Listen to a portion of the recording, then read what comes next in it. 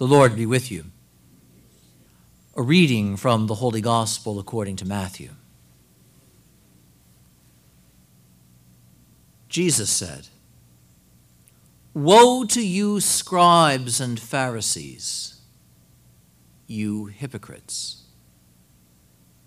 You are like whitewashed tombs which appear beautiful on the outside, but inside are full of dead men's bones and every kind of filth. Even so, on the outside you appear righteous, but inside you are filled with hypocrisy and evil-doing. Woe to you, scribes and Pharisees, you hypocrites! You build the tombs of the prophets and adorn the memorials of the righteous. And you say, 'If we had lived in the days of our ancestors, we would not have joined them in shedding the prophets' blood.' And thus you bear witness against yourselves that you are the children of those who murdered the prophets. Now fill up what your ancestors measured out." The Gospel of the Lord.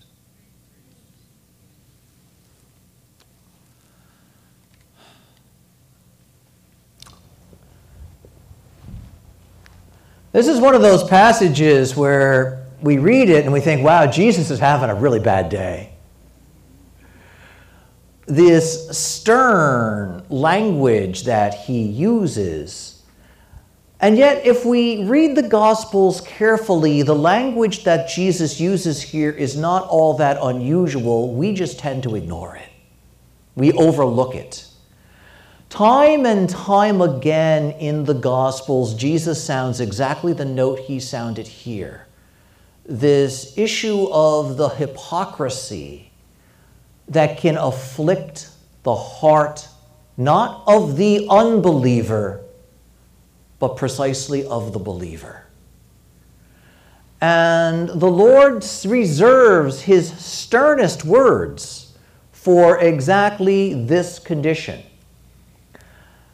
And here at a shrine dedicated to Our Lady, I would be remiss if I didn't point out that when St. Louis-Marie de Montfort wrote his masterpiece, the Treatise on True Devotion to the Holy Virgin, in the heart of his discussion about devotion to Mary, after talking about why it is important, in fact necessary, Father de Montfort then speaks about if we're going to have a real devotion to Mary, we have to get it right. And he begins that discussion by talking about 7 kinds of wrong, in fact, false devotions to Mary. That the heart of one devoted to Mary could be bad for 7 particular reasons. And the last of those 7 is what he calls hypocritical devotion to Mary. He doesn't spend much time discussing it because he knows the hypocrite has no interest in getting it right. The hypocrite only wants to appear correct, only wants to appear to be holy, only wants to appear to be virtuous, but doesn't really bother with actually becoming virtuous. In fact, the hypocrite, as Jesus points out here, is worse than somebody who only wants to appear. Rather, he wants the appearance to conceal the wickedness, the death that lives within him. So note what Jesus says to the Pharisees and the scribes.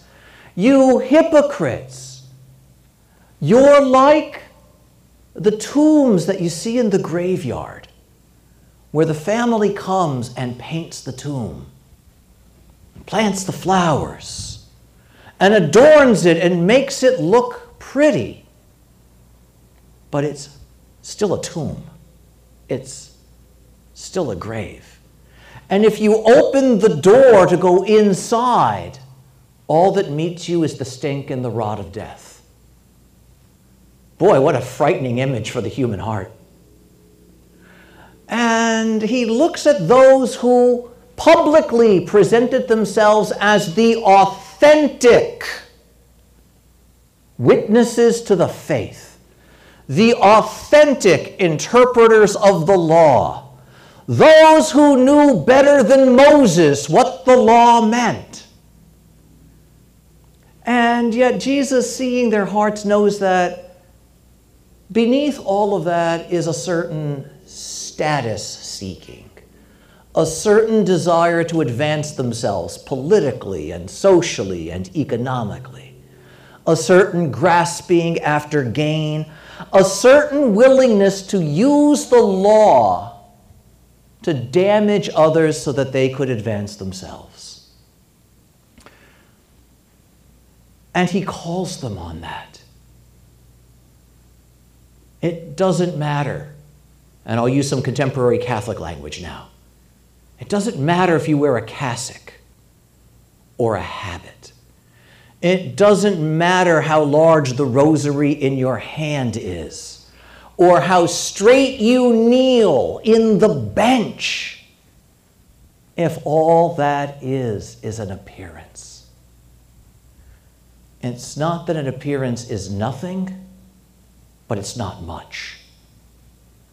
And there are all too many through the history of the people of God who cloaked a certain nastiness of the heart, a certain cruelty of disposition behind the mask of wanting to be authentic. We see this in our broader society every day with the virtue signaling that goes on all around us. We have the signaling of tolerance, which then seeks to shut down any viewpoint that disagrees with it, often violently and angrily. We see a certain signaling of a false and empty patriotism, which wants to hide all kinds of things beneath the drapery of a flag. And it's just as empty. We hear it on the internet all the time with self-appointed teachers who know better than Rome what the church says. And when we look under the hood, there's a certain anger, a certain viciousness, a certain willingness to, with a smile on the face, rip somebody else apart. This is what Jesus was speaking about. He's not speaking about men who lived 2,000 years ago. He's speaking about a man who's been alive through human history, a woman who's been alive through human history. The one who hides a certain anger, a certain viciousness behind an exaggerated cloak of virtue. Apparent virtue, not real virtue. And so the Lord, who knows the heart, also says, I'm not interested in your appearance. I'm not interested in the show you put on. Because I judge the heart, not the clothing. I judge the heart, not the slogans. I judge the reality, not the deception. You know, over this last year and a half, we've heard a lot of things about masking. But here the Lord is turning to the Pharisees and saying, unmask your hearts, unmask yourselves. Because the mask we have to worry about is not the one that covers our nose and mouth. The mask we have to worry about is the one we hide our wickedness behind. And there are those who think because I've fooled my brothers and sisters, everything's going to go well with me. And they forget that there is one who can't be fooled. And that is the Lord. What a powerful and important teaching that is. It was so important that St. Louis de Montfort includes it in his discussion about devotion to Mary, where he effectively says, beware the one whose devotion to Mary is a bit too exaggerated, whose sweetness is a bit too cloying, who makes a show of doing all of the outward things, but makes no attempt to address the wickedness that lives within. We don't usually hear devotion to Mary spoken of in those ways because we trust it. And know what Father de Montfort is saying? A hypocritical devotion is dangerous precisely because we trust it. One of the reasons we've gone through these painful years of dealing with scandal in the church is because things and people we trusted used that trust and the signs of trust to cover over and hide a predatory wickedness. That's what Jesus is talking about here 2,000 years ago. And when he addresses the scribes and the Pharisees, he's also addressing the rest of the people of God, saying, open your eyes and judge rightly. Because it's not the slogans, it's not the outfit, it's not the posture that communicates goodness. It's the reality of what comes out of that person. When you open the door to that heart, what's there? Is it a home where goodness is welcomed? Or is it a place where goodness has gone to die? It's a chilling teaching, but a very, very important one. And an important one for us here at Mass, because what's going to happen in a few minutes? We're going to come forward. And let's be honest, broadly conceived, our gestures are going to be the same. We're going to get up, we're going to walk forward. Some of us will extend our hands, some of us will open our mouths, and let me be clear. Neither gesture is holier than the other. But there are some who want to teach that. The church allows both. The church allows both. It is not holier if I receive communion on my knees or holier if I stand. These gestures may indicate something legitimate that is happening in me, and they're fine. I'm also saying don't do either of these things. I'm not saying that. But it is important as we come forward to recognize all of that is merely an external form, which may or may not correspond to something that's happening inside of me. What really matters is what is the state of the heart into which I am receiving my Lord. Is it a heart that's alive? A heart that desires his life? A heart that is willing to say to the Lord, wicked as I can be, I desire to be better for you? Or is it a heart that's content to say, as long as people think I'm good, I must be good? It's one of those odd things where at a moment so beautiful and so important as the reception of Holy Communion, we see how the shallow, the empty, the vain, the aspect of social show can creep into that. But this is not performance art. This is reality. The Lord Jesus Christ will come to us. We will stretch out our hands. We will open our mouths, standing or kneeling. We will receive him. And the really important thing is not the gesture. The gesture is not unimportant, but it is not the important thing. The really important thing is what's going on when I open the door to that heart? Is it merely a whitewashed exterior? Or is it clean on the inside too? And if it's not as clean as it should be, and whose heart is, except hers, and whose heart is, are we willing to ask him for his grace to make it better and more pleasing to him? Because what we want, in fact, what we really want, is to be whitewashed on the outside and whitewashed on the inside. We want to be clean outside in our gestures, in how we present ourselves, but we want that to be the reflection of, the expression of a cleanliness that is ours from within. This is why the Lord is speaking in such strong terms.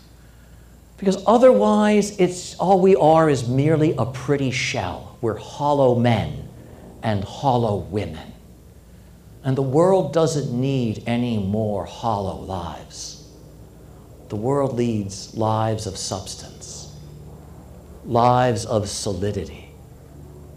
The world leads human hearts that aren't just physically alive, but are morally alive, spiritually alive, truly personally alive, as Scripture so beautifully says, hearts that are dead to sin and alive to God in Christ Jesus.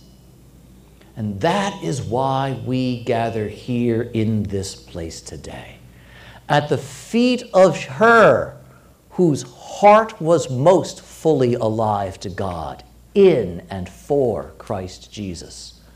A heart so alive to God that Jesus Christ came into the world through that heart. And so we also ask her to stand with us, because we don't want a shallow, empty, false devotion to Our Lady. We want that true devotion, which purges hypocrisy from the heart. That true devotion which cleans up the heart. That true devotion to Our Lady that makes the heart not simply able to receive life, but better able to embrace it and live it in its fullness. And the life we embrace has a name, and his name is Jesus Christ. And in just a few moments, that is who we extend our hands to. That is who we open our mouths to receive and consume. That is who we welcome into our lives when we open that door in this sacrament. What a great thing that is. And so note what Jesus is really saying to the scribes and the Pharisees of his day and to us today. Goodness shouldn't come to your heart to die. It should come to your heart to live. Because I've come, not that you be whitewashed on the outside and empty on the inside. I've come that you might have life and have it with abundance. And let us say amen to that abundance today. Amen.